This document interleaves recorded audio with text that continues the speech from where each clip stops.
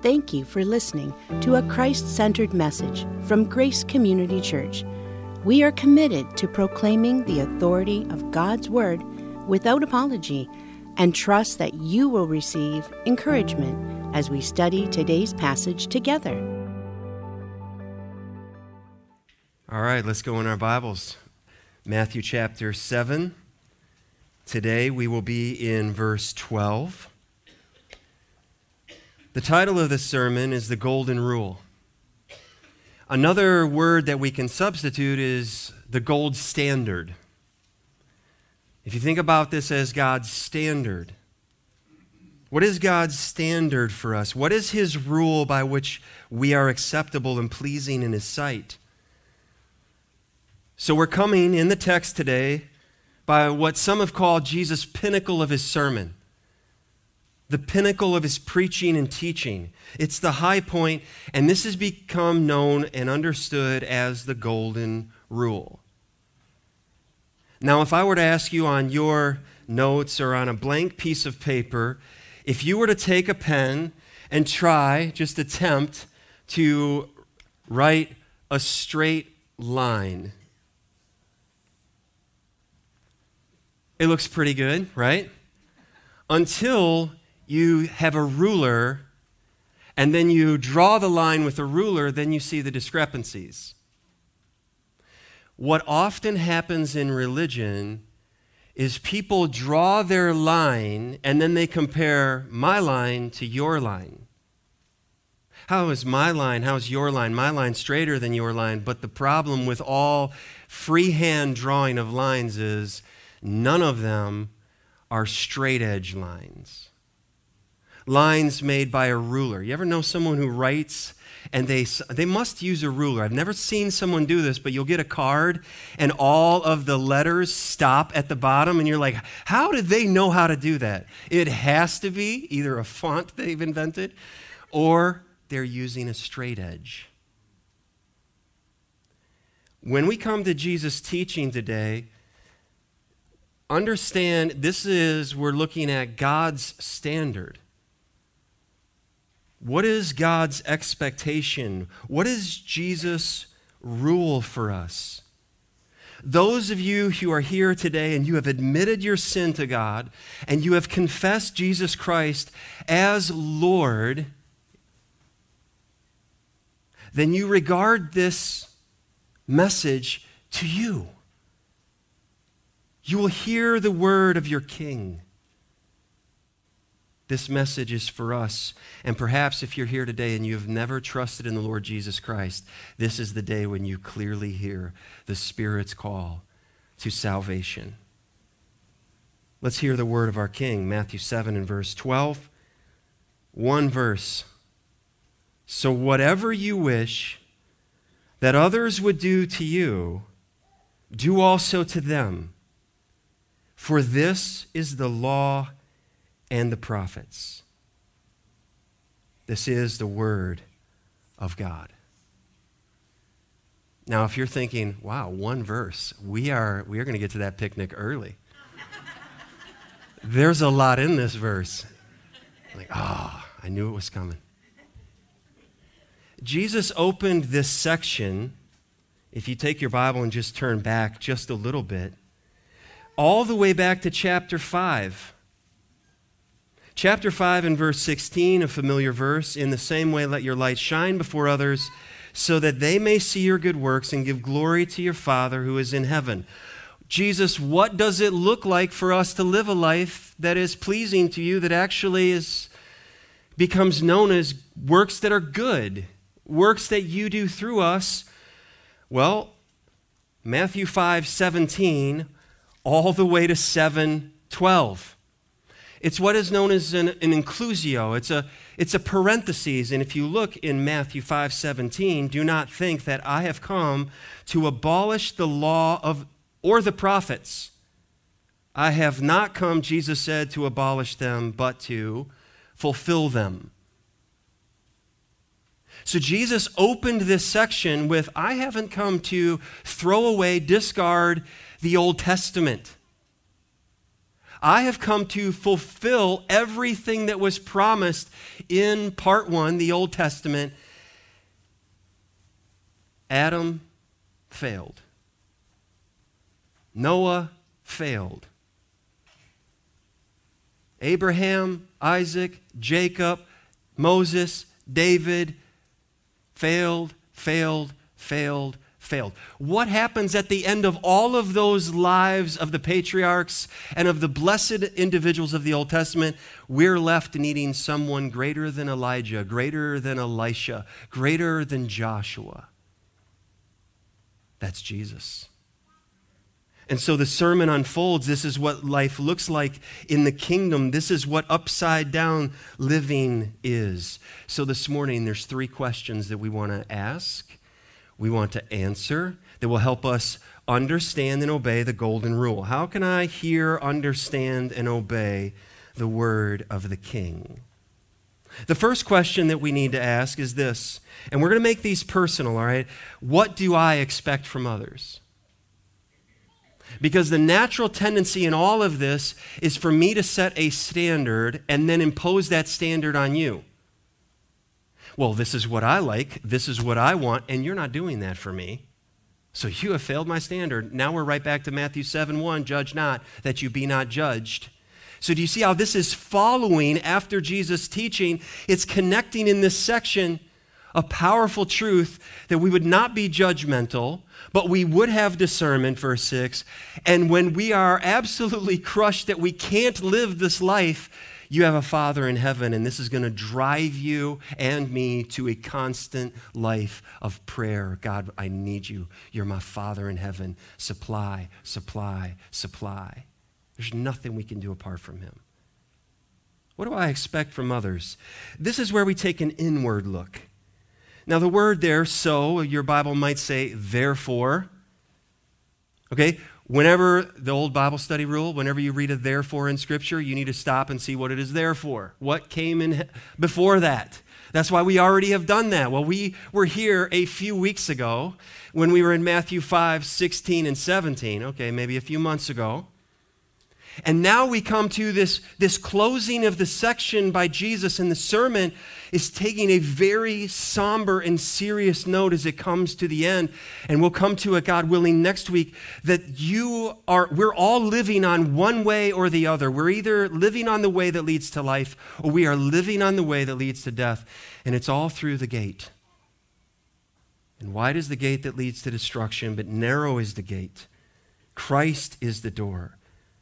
So as we look inward, Jesus says, so or therefore, whatever you wish that others would do to you. So in a positive way, we can ask the question, and Jesus says, let's just get a blank check going here.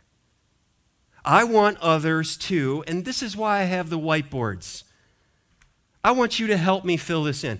Now, what we're really not interested in are the details. Okay, what do I mean by that? Pick me up donuts every day. No, let's go for the attributes, the characteristics. What are the behaviors behind those acts displayed? When you think of how other people treat you and how you want them to treat you, what are the words that come to mind? I have some words written down, but I want to hear from you. When you think of the positive, well, here's what I want people to do for me. Here's how I want them to treat me. What are some words that come to mind that describe the behavior that you would expect of other people? Talk to me. All right. There it is. Vodi Bakum says, commandment number 11, be nice. But this is actually a biblical word, be kind. All right. What else? Respect. R-E-S-P. All right. What else? Trust.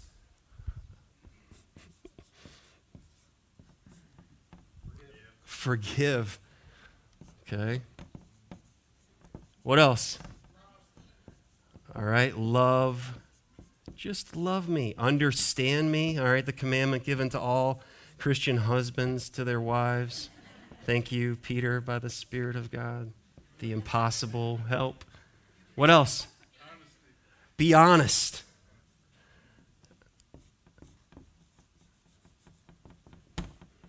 Even when it hurts. All right, what else? Oh, be patient. We were waiting for that one. What else? A couple more. Encourage me. Oh, that one. Survey says. That ranked high. One more to fill this spot in over here. One more word. Compassionate. Oh, that one is another. There you go. Compassionate. Now, let's switch to the negative. What are the things that you say, I don't want people to treat me like this. I don't want them to be this way to me. Give me some words for the negative side. Do not what? Don't judge me, okay? Don't be judgmental toward me. Don't lie to me. What else? Don't be hateful. Stay off social media then. What else? Disrespect.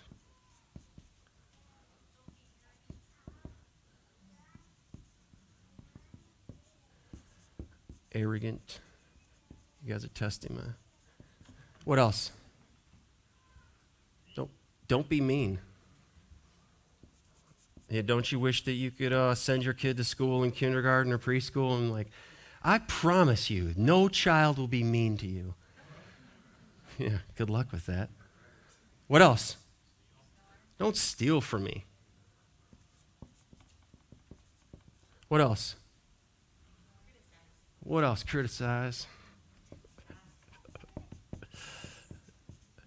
Gossip. Manipulate. I just had to let that one ride out. She said, ignore, don't ignore, don't ignore. I just had to let that one go. I was just having too much fun with that one. And then my ever honest wife, someone said ignore 3 times. Gotcha. That was like, walked right in. Anything else on the do not? We've got judge me up here. Do not lie, hateful. Anything else? Don't lie to me. So we've got that one here. Don't be hateful, criticize, gossip. Okay. We could go for a long time on these things, but let's get back to what Jesus is saying, and let's make some conclusions about this, okay? Now understand, Jesus is teaching something in the positive. The negative list is very often used by other teachers, rabbis, Confucius. Most people think of Jesus' teaching and they sum it up with the golden rule. Do unto others as you would have them do unto you. But I want you to see the power in Jesus' teaching. That he separates himself in a refreshing way. This is brand new. No one else taught like this. Most of us can live in the negative. Well, nobody put it up here. I'll put it up here. Please don't kill me. Right? Okay? Most of us can live and say, you know what I'm not going to do? I'm not going to lie. I'm not going to lie to people. I'm not going to ignore people. I'm not going to steal from people. I'm not going to be mean to people. I'm not going to manipulate. Most of us can say, I can probably not do this all the time, but I can hold a pretty good steady line with the do nots. So most people think of religion as, I don't do this. I'm not that bad. My straight edge line is a little better than theirs. But Jesus says, this is radically different, my disciples.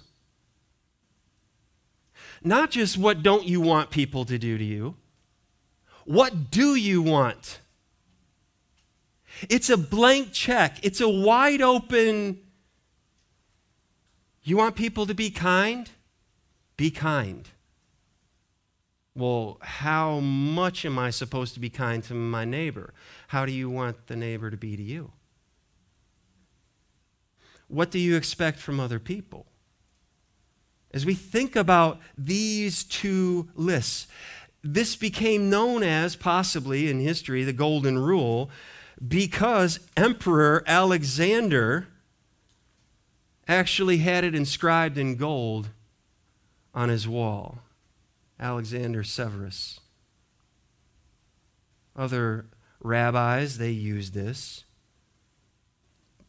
Don't abuse others. Don't curse others. Don't hate others. Why? Because you don't want that. Easily we can say, I want people to do this for me, but where does it get really difficult? When I am expected to do all this for the people closest to me, church family, people I work with, people I live nearby.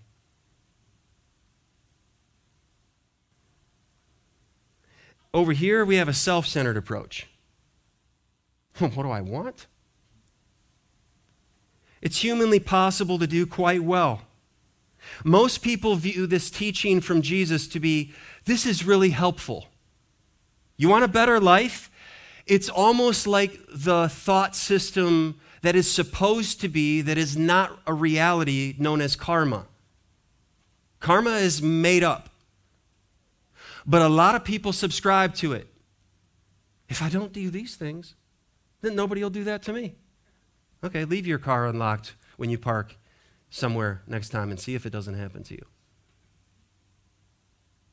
Oh, if I do these things, still centered around self, then I expect people to do that for me. But that's not what Jesus is saying here. That's not what he's teaching. Most people believe, so if I do good, I can expect good. If I don't do bad, then I can expect people won't do me wrong. The motive behind that level of behavior and functioning is selfish, self-centered, man-centered, not God-centered. And most people, many people will say, oh, Jesus' teaching is amazing, thinking that he gave to us a self-centered model of living. Not so.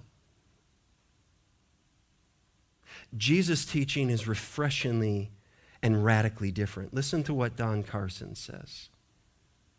He says, the positive form teaches behavior like this. If you enjoy being loved, love others. If you like to receive good things, give to others. If you like being appreciated, appreciate others. The positive form is thus far more searching than its negative counterpart. Here, in the positive, there is no permission to withdraw into a world where I offend no one, didn't do anything wrong, but accomplish no positive good either.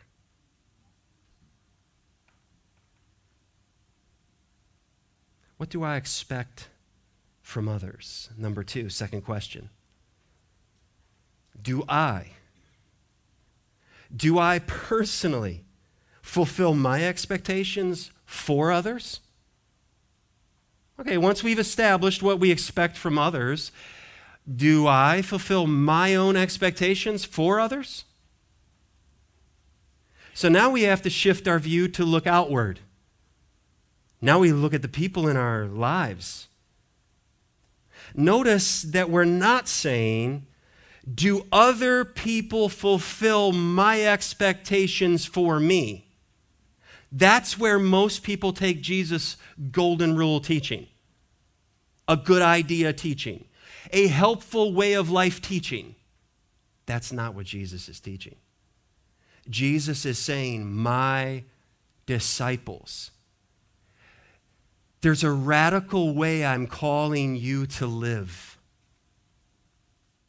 Whatever you would do for others, whatever your expectation is for others, be about that. Do that. So we need to aim for honesty. Jesus says, whatever you would expect of others, all right, so wide open. So whatever you wish that others would do to you, think out of the box.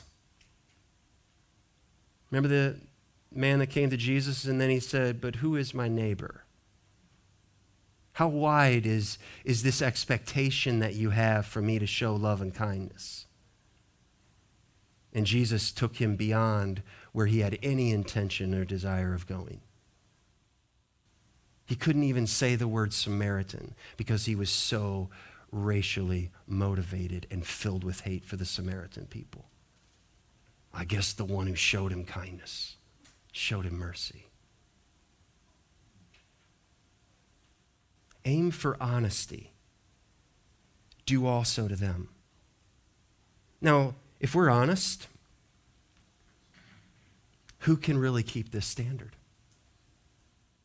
Who here can say, oh, that's how I treat my spouse? All the time, every day, in every way, to my children, that's me. Anybody? No. Toward the people you work with? As a church family? We have to, if we're honest, say, I can't do it. So Jesus asks his disciples, think big. How do you want others to treat you? Then he gives the imperative, do also to them. How long did he pause between saying, what do you want for others to do for you? How long did he let the minds go of, well, there's our list. I want them to be kind to me. I want them to, all these things. Then you take that list, that standard, and live that out for others. And immediately we have to swallow hard. Immediately we're thinking, is there air left in the room? What just happened here? Now back in the Old Testament, go with me to the book of Esther. Back in Esther, there's a scene that unfolds. Ezra, Nehemiah, Esther, Job, Psalms. All right, if you're finding that and not just touching it on the app. Cheating, okay? Don't cheat. All right, Esther chapter 6. I want you to see an illustration of someone thinking big about the list for himself. And his name is Haman, and whenever this account was read in Jewish households, the children would participate in the reading. Whenever Haman's name would come up, the children would say, boo. Whenever Esther, I was like, yes, Esther. Well, Haman, in Esther 6, verse 4, after the king had a sleepless night, and Haman's plan is unfolding of how he's going to destroy the Jewish people, and then the king has something he needs to do. He hears someone coming into the courts, and he says in verse 4, and the king said, who is in the court? Now Haman had just entered the outer court of the king's palace to speak to the king about having Mordecai hanged on the gallows that he had prepared for him. And the king's young men told him, Haman is there standing in the court. And the king said, let him come in. Well, this is turning out good for Haman. So Haman came in, and the king said to him, got anything you want to tell me to do today? That's not what a king says. The king asks him a question. What should be done to the man whom the king delights to honor? And Haman begins thinking. And Haman said to himself, whom would the king delight to honor more than me? So Haman said to the king, so he's thinking, his mind is going, for the man whom the king delights to honor, let royal robes be brought which the king has worn, and the horse that the king has ridden, and on whose head a royal crown is set. And let the robes and the horse be handed over to one of the king's most noble officials. Let them dress the man whom the king delights to honor, and let them lead him on the horse through the square of the city, proclaiming before him, thus shall it be done to the man whom the king delights to honor. Going good so far, right? You hear Jesus' words? So, how do you want other people to treat you? Now is where we find out through a spiritual pulse check, how much are we really like Haman? And this is where he is undone in one command. Verse 10. Then the king said to Haman, hurry! Take the robes and the horse as you have said. Great job, Haman. And do so to Mordecai the Jew who sits at the king's gate. Oh, and by the way, Haman, leave out nothing that you have mentioned. So Haman took the robes and the horse, and he dressed Mordecai and led him through the square of the city, proclaiming before him. Don't you want to hear how he sounded? I guarantee you, it was not, thus shall it be done to the man whom the king delights to honor. This was my idea. Oh no. Thus shall it be done to the man in whom the king delights to honor. What's that you said there, Haman? Thus shall it be done. Like, can't you see the little, for the man in whom the king delights to honor. The man in whom the king what? Delights to honor already, okay?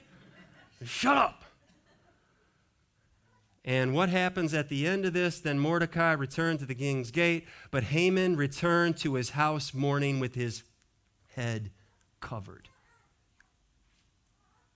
He's covered in shame.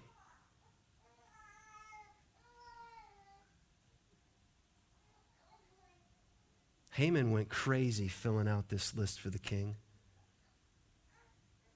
Beloved, listen. Jesus didn't promise that others would do all of this in return to us. Jesus actually promised us rejection, persecution, even among family members, among those that we believe to be friends. But he also promised great blessing. This lifestyle of love is intentional by God to set apart his people for good works. That's where our light shines, Matthew 5:16. In Christ, beloved, we have been given a new family. So think about this, Matthew 7:12, in the context of a church family where we live without judging our brothers, but we love our brothers, we encourage our brothers, we speak the truth in love to one another in this family of God. We've been given a new Father, a Father in heaven who knows exactly what you need and I need. We've been given a Father, and Jesus said that it's his pleasure to give you the kingdom. Oh, my little children, get a hold of this. Listen, we have been given a new Father that we can be persistent, as we saw last Sunday, and we can ask and we can seek and knock and keep asking and keep seeking and keep knocking. Why? Because if we can figure it out as parents to give good gifts to our children, and we're evil, Jesus says, how much more your Father in heaven will give exactly what you and I need. And sometimes that means telling you and me no. What you're praying for, no way, not giving it to you. At other times, I'll wait. And then there are times in his goodness and in his grace, he says, in all wisdom, this is good for you and you need this. And I've been waiting to give it to you, and I was waiting for you to ask. Oh, as we think about this, we've been given a new focus. Living with a new mindset results in God's goodness to us in Christ, overflowing out of us to those who have not yet come to faith in Christ. That we can and we will be a blessing to this world around us. Well, if we're going to do this, then what's required here? This requires us to die. Die to self. We're not going to live doing what Jesus said, what you want others to do. We're not going to live negatively not doing if we still have King me on the throne. Just listen to what Jesus said, Matthew 10:38. And whoever does not take his cross and follow me is not worthy of me. Matthew 16:24. Jesus told his disciples, if anyone would come after me, let him deny himself and take up his cross, his death, and follow me. Mark 8:34, and calling the crowds to him with his disciples, Jesus said to them, if anyone would come after me, let him deny himself and take up his cross and follow me. And whenever you see the word cross, it's not the beautiful emblem that you may have around your neck. It's an emblem of death, suffering, and shame. And Jesus says, if you're going to live this life, you have to die to you. You can't have King you and King Jesus simultaneously, nor can I. Luke 9:23, he said to them all, if anyone would come after me, let him deny himself and take up his cross daily and follow me. Romans 12:1, the Apostle Paul says, I appeal to you, therefore, brothers, by the mercies of God, to present your bodies a living sacrifice, holy and acceptable to God, which is your spiritual worship. The old preacher said, what's wrong with a living sacrifice? It's always trying to crawl off the altar. Doesn't that sound like your struggles day to day? Wanting to please the Lord? And here comes King me again. Offended over nothings. As far away as you can get from doing for others what I want them to do for me. And I just forgot that because I got cut off in traffic already, okay? All bets are off now. Well, we want to definitely aim for honesty.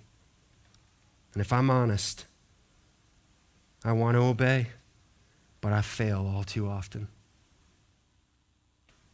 I'm not the hero of this story, and nor are you. There's another area, and we need to avoid hypocrisy. What is hypocrisy? Well, it's just simply lying to myself. It's pretending before others about my real condition. How easily we can end up playing the role of the hypocrite. Have we been honest with God? Are we honest with others? Because, beloved, the hypocrite lives in denial.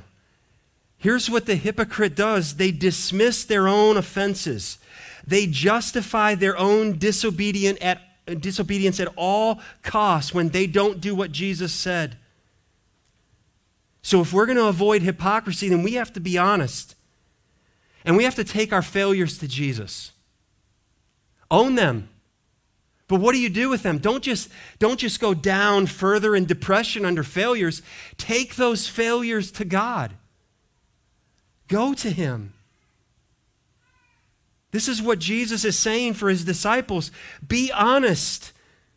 Don't play the role of a hypocrite, because the hypocrite becomes an expert in judging other people, in finding the speck in other people's eyes while they have the log in their own. And we said it a few weeks ago, the trouble is the person who has a log in their eye, they come away with the sermon missing that they have a log in the eye, still finding better the speck in someone else's eye. Or focusing on specks instead of a personal log. The hypocrite demands grace for me. Oh, yeah, we all sin. I'm just a man. Oh, we all mess up. But when you mess up, the law drops. Well, we all do this and we all do that. But when you offend me, grace for me, law for you, says the hypocrite. Oh, I want my spouse to show me grace, but law for her when? It's destructive to relationships. And beloved, I believe that we do not see how prevailing this is in our day-to-day relationships. You won't see it, nor will I, if we're not looking for it. That we help one another. And when you enter into marriage, there's no wiggle room. There's no safe space that's away from the other person. Your life is shared, and it can be used, and it is by God in a sanctifying way, because a spouse will know you even better than you know yourself. And if your spouse is honest with you and you have a mutual submission for one another, they won't lie to you, but they will speak the truth in love to you, and God's sanctifying work will happen in your marriage. Oh, may God do that more and more in the marriages of this congregation, this community, and this world. Listen to what D. Martin Lloyd-Jones says that God in Christ is saying to us here in this teaching. He's saying this. This is what God in Christ is saying. Do not merely see the offensive and the difficult and the ugly. See behind all that. Look at them as I have looked upon you, and in the light of the thing that brought me from heaven for you, to give my life for you, look at them like that. The moment you do so, you will find that it is not difficult to implement the golden rule, because at that point you are delivered from self and its terrible tyranny. And you are seeing men and women with a new eye and in a different way. Oh, may God give us the way He sees people, the way He sees you, the way He sees me. I need to be honest. I need to avoid hypocrisy, because who am I fooling anyway? Who are you fooling anyway? So what do I expect from others? I need to look inward. Do I fulfill my expectations for others? I need to look outward. And thirdly, the third question is, how do I compare to God's expectations? How do I compare to God's expectations? Now here, we need to look upward. When was the last time you heard someone outside of a sermon or teaching discussing the golden rule include this significant standard of the rule? Do unto others as you would have them do unto you. How many of you you've heard someone say that? Raise your hand. A parent, a teacher, a friend. How many of you have heard someone in common language out in wherever you were, do unto others as you would have them to do unto you, for this is the law and prophets? Oh, no. Who's the standard generally? Me. I'm the anchor point. Well, this is what I want. And, I would do that for my wife, and she doesn't do that for me, so she's failing my standard, or my coworker, or whatever, church member, pastor, you're not meeting my standard, whatever it may be, all of these relationships that we have. And we think that Jesus gave us the permission in this golden rule to be the standard? Oh, no. Welcome to being derailed. When Jesus says, here's the rule, here's the standard, it's the law and the prophets. It's the entire Old Testament. Not how do I compare to people around me. How do I compare to God in heaven? If there was any air left in the room 5 minutes ago, it's gone now. Because God's standard is perfection. The law and the prophets, that's a summation of the entire Old Testament. This phrase appears 3 times in Matthew. We studied it in Matthew 5:17. We're studying it right here in Matthew 7:12. But it shows up again in Matthew 22 and verse 40 when Jesus answered a scribe's question. In verse 37 of Matthew 22, Jesus said to him, "You shall love the Lord your God with all your heart and with all your soul and with all your mind. This is the great and first commandment, and a second is like it. You shall love your neighbor as yourself." Verse 40, on these 2 commandments depend all the law and prophets. Love God, love people. And Jesus is saying everything that is pleasing to God comes out of those 2. And once again, who has loved God perfectly and who has loved others perfectly? Not me. Not you. Like, hey, you're judging me. No, I'm just calling. That's not judging. That's welcome to the human party. We've all failed. The Bible tells us that. My deficiency, beloved, is clear. I don't measure up. I have failed. I'm fallen without Christ. Our greatest problem, beloved, hear me, it's not the color of our skin. It is not our socioeconomic standing in life or our accomplishments or our wealth. No. The Bible is very clear that we all have Adam as our federal head. And from Adam down through all ethnicities flows sin through Adam's seed. Our number one greatest problem is our sin problem, not a skin problem. And whenever people want to simply cause more division and more anger and angst and rivalry and violence, then just focus on and keep digging up and keep picking away at past. That's not the gospel of Jesus Christ, beloved. There's no solution for what the critical race theory is bringing. It's just going to be a constant race-baiting, ongoing, pitting people, this ethnicity against that ethnicity with no end in sight and no Savior. That's not scriptural. And if we buy into this, then we're part of the problem. Because there's a solution, and it's Christ. And it's the same solution no matter where you go. When the plane set down in India, the gospel in India was what those people needed. When the plane set down in Mexico, that's what the people needed in Mexico, was to hear that you are valuable intrinsically. You're made in the image of God.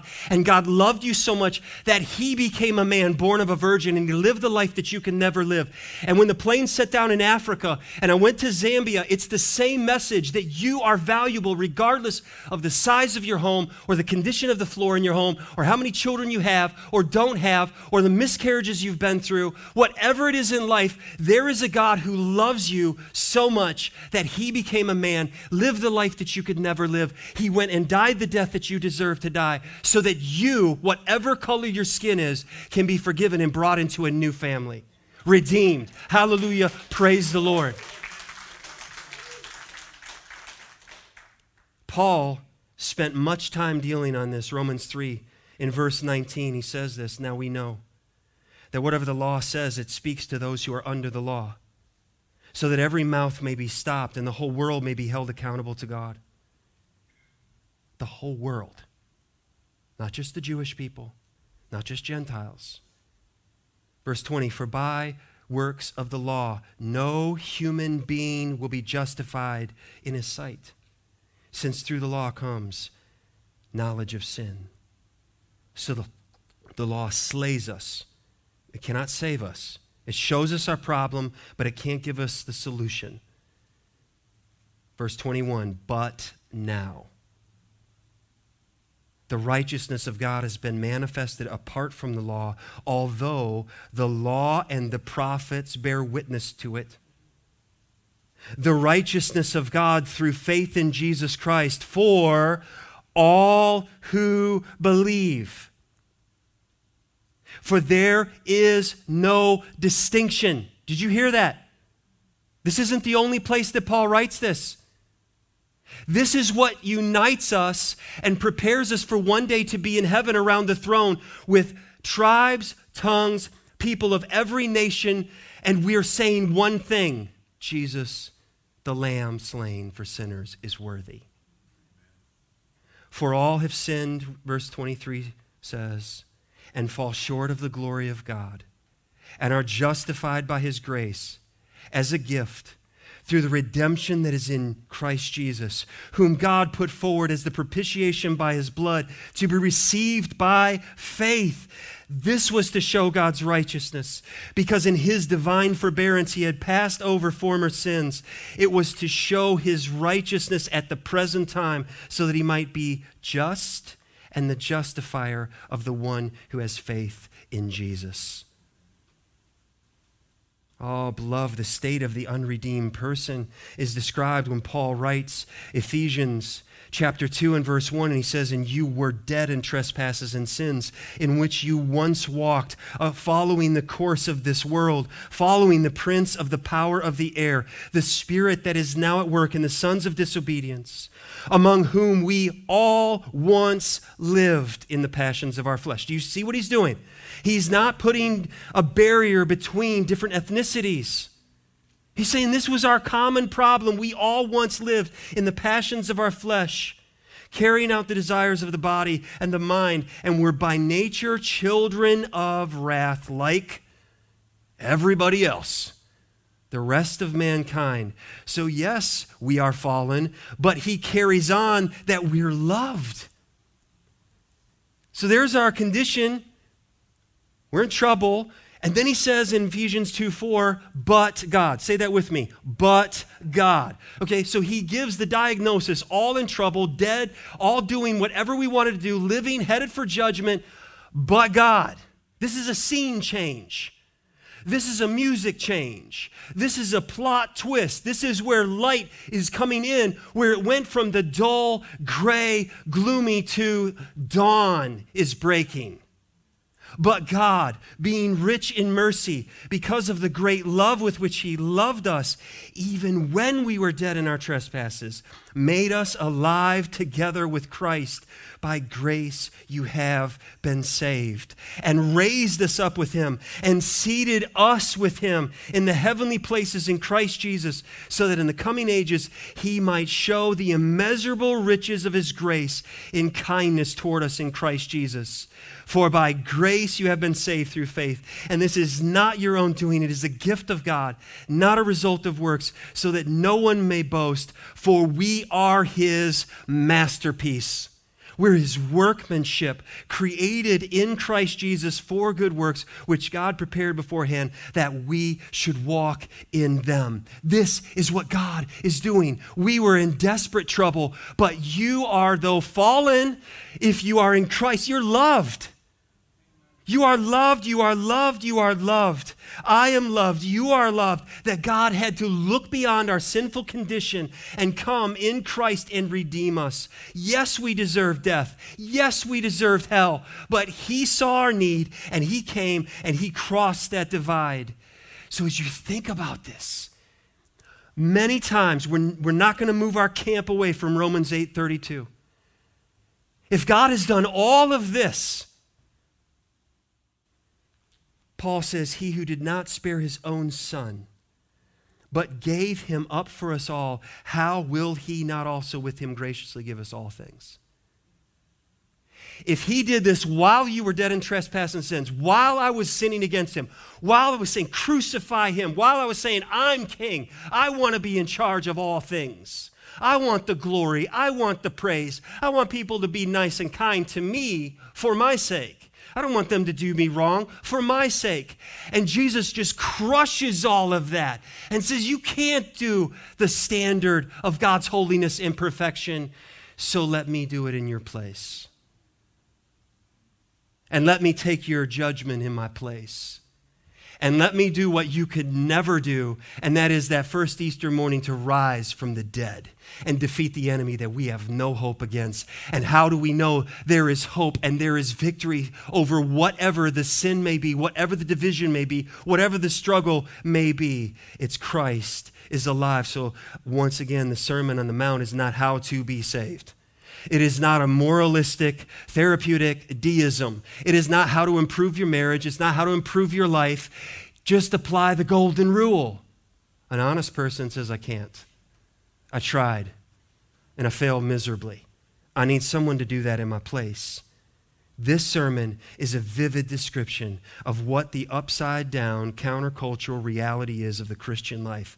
This is what a Christian life looks like. So where are we seeing this displayed in practical ways? Are we seeing this displayed in our lives? I will tell you this, I praise God for the displays I see all around me, family and church family, of this kind of love. Just taking the love of Christ and living that out. Sinclair Ferguson, he says it this way. He says, we see then that living under the judgment of God is not a cause for cringing fear. as Satan suggests. It is the remedy for self-absorption and the way to genuine spiritual freedom, in which we serve the Lord and are happy to serve others too. You see how that's connected? I'm going to serve the Lord and I'm going to serve you. Why? Because what would you want others to do for you? God's standard is perfection. My deficiency, well, it's obvious, it's clear. You've known me, some of you, for a while now. No perfect guy in front of you. But God's fulfillment is in Jesus. In Christ, I can be forgiven. I can be set free. All the debt that was against me, canceled, paid in full. God's fulfillment is in Jesus. My sufficiency must be in Christ alone. Not me plus Jesus. No, it's Christ alone. And this is where we truly find freedom.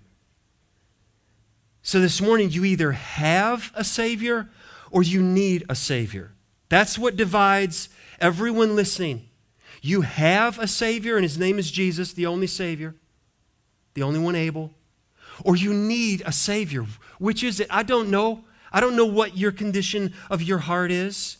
Paul would say to the Corinthians in 2 Corinthians 2:16, who is sufficient for these things? He's just being honest. I can't do it. But then he comes back with the answer a few verses later in chapter 3, verse 5. Not that we are sufficient in ourselves to claim anything as coming from us, but our sufficiency is from God. Who is sufficient for these things? Do you know how many times I've prayed that in ministry as a parent? Can't do this. But that's followed up with, our sufficiency is from God. You and I don't have to live this life alone. Jesus said, come to me, but we must come. In Christ, we have a Father. We've been given the Son. We've been given the Spirit. And we've been given the church, brothers and sisters in Christ. We have each other, and therefore we're never alone. So that was read in our hearing today, Matthew 28, 19 and 20, before the baptisms. I will never leave you, never forsake you. I'm with you always to the end of the age. You're not alone. It's reiterated throughout Scripture. So listen to what John Stott says. He says it this way: the Christian counterculture is not just an individual value system and lifestyle, but a community affair. It involves relationships, and the Christian community is in essence a family, God's family. Probably the two strongest elements in our Christian consciousness are an awareness of God as our Father and of our fellow Christians as our brothers and sisters through Christ. Although at the same time, we can never forget our responsibility to those outside the family whom we long to see brought in. Do you hear what he's saying there? Do you hear what is the passion of Grace Community Church? Is that we have a Father in heaven, we have brothers and sisters in Christ, and there's a world waiting in need. And we're on mission. We're to be on mission. And praise God, he will finish what he started, Philippians 1:6. And I am sure of this, that he who began a good work in you will bring it to completion at the day of Jesus Christ. Amen? Do you hear this message? It's not saying whatever you would have others do to you, here, do that and live. No. I can't do that. I need a Savior. And Jesus, Peter, I was right here all along. Come on up out of the water. Keep your eyes on me. And he says the same to you and to me. So those three questions, how do we answer them? What do I expect from others? A lot. That's what I expect. Ooh, maybe I need to rethink this. Do I fulfill my expectations for others? Yes, I do. Just don't talk to my family. Are we going to be honest, or are we going to be hypocrites? How do I compare to God's expectations? Do you say, to answer that question, oh, I have a Savior. Whew. Thank you, God, I have a Savior. Or maybe this morning you would say, I need a Savior. I need a Savior today. 3 questions. How has my understanding of the golden rule grown or deepened? Can you take these maybe over the picnic this afternoon? Maybe over dinner tonight? Talk about these with your family, with your friends. Hey, how does your understanding of the golden rule deepen? How'd that change? How'd that grow? The other question to talk about, how does this rule flow out of the way God has treated me? It's not starting with me. It's not starting with you. It's flowing out of God's grace. Talk about that and what impact can a Christian have that obeys this rule? What impact can we have as a church if we apply and embrace this rule and say, oh God, we can't do it, but you do this through us. And do this today. Guide us, and he will go with us. Let's stand together. Father, I thank you for your word. I thank you that we can worship you, that you loved us first. While we were yet sinners, Christ died for us. Oh, thank you for that truth. So we love you in return because our love is a love of response, not a love of origination. Divine love originated with you, Lord, and we are mere recipients. So, Father, I pray that you will work your will in our lives. Change us. Make us more like Jesus. Oh, how we need you. As we prepare our hearts even this morning, Lord, for communion, as we think of the ways that we have not lived up, we've not done right, maybe we have been judgmental toward brothers or sisters in Christ. Maybe there's relationship damage that needs to be addressed and dealt with. Then humble us and let us take care of those things today, even now. That's what the altar is for. That's what the table is for. So we say, we love you. We love you, Jesus. Thank you for giving your life for us on Calvary. In Jesus' name. Thank you again for listening to Teaching from the Word at Grace Community Church. We are located in Richmond, Michigan. You can find us online at mygracechurch.com. Please subscribe and follow us at My Grace Church. It would be greatly appreciated if you would take a moment to rate, like, and share this message. We want you to always remember that you are loved.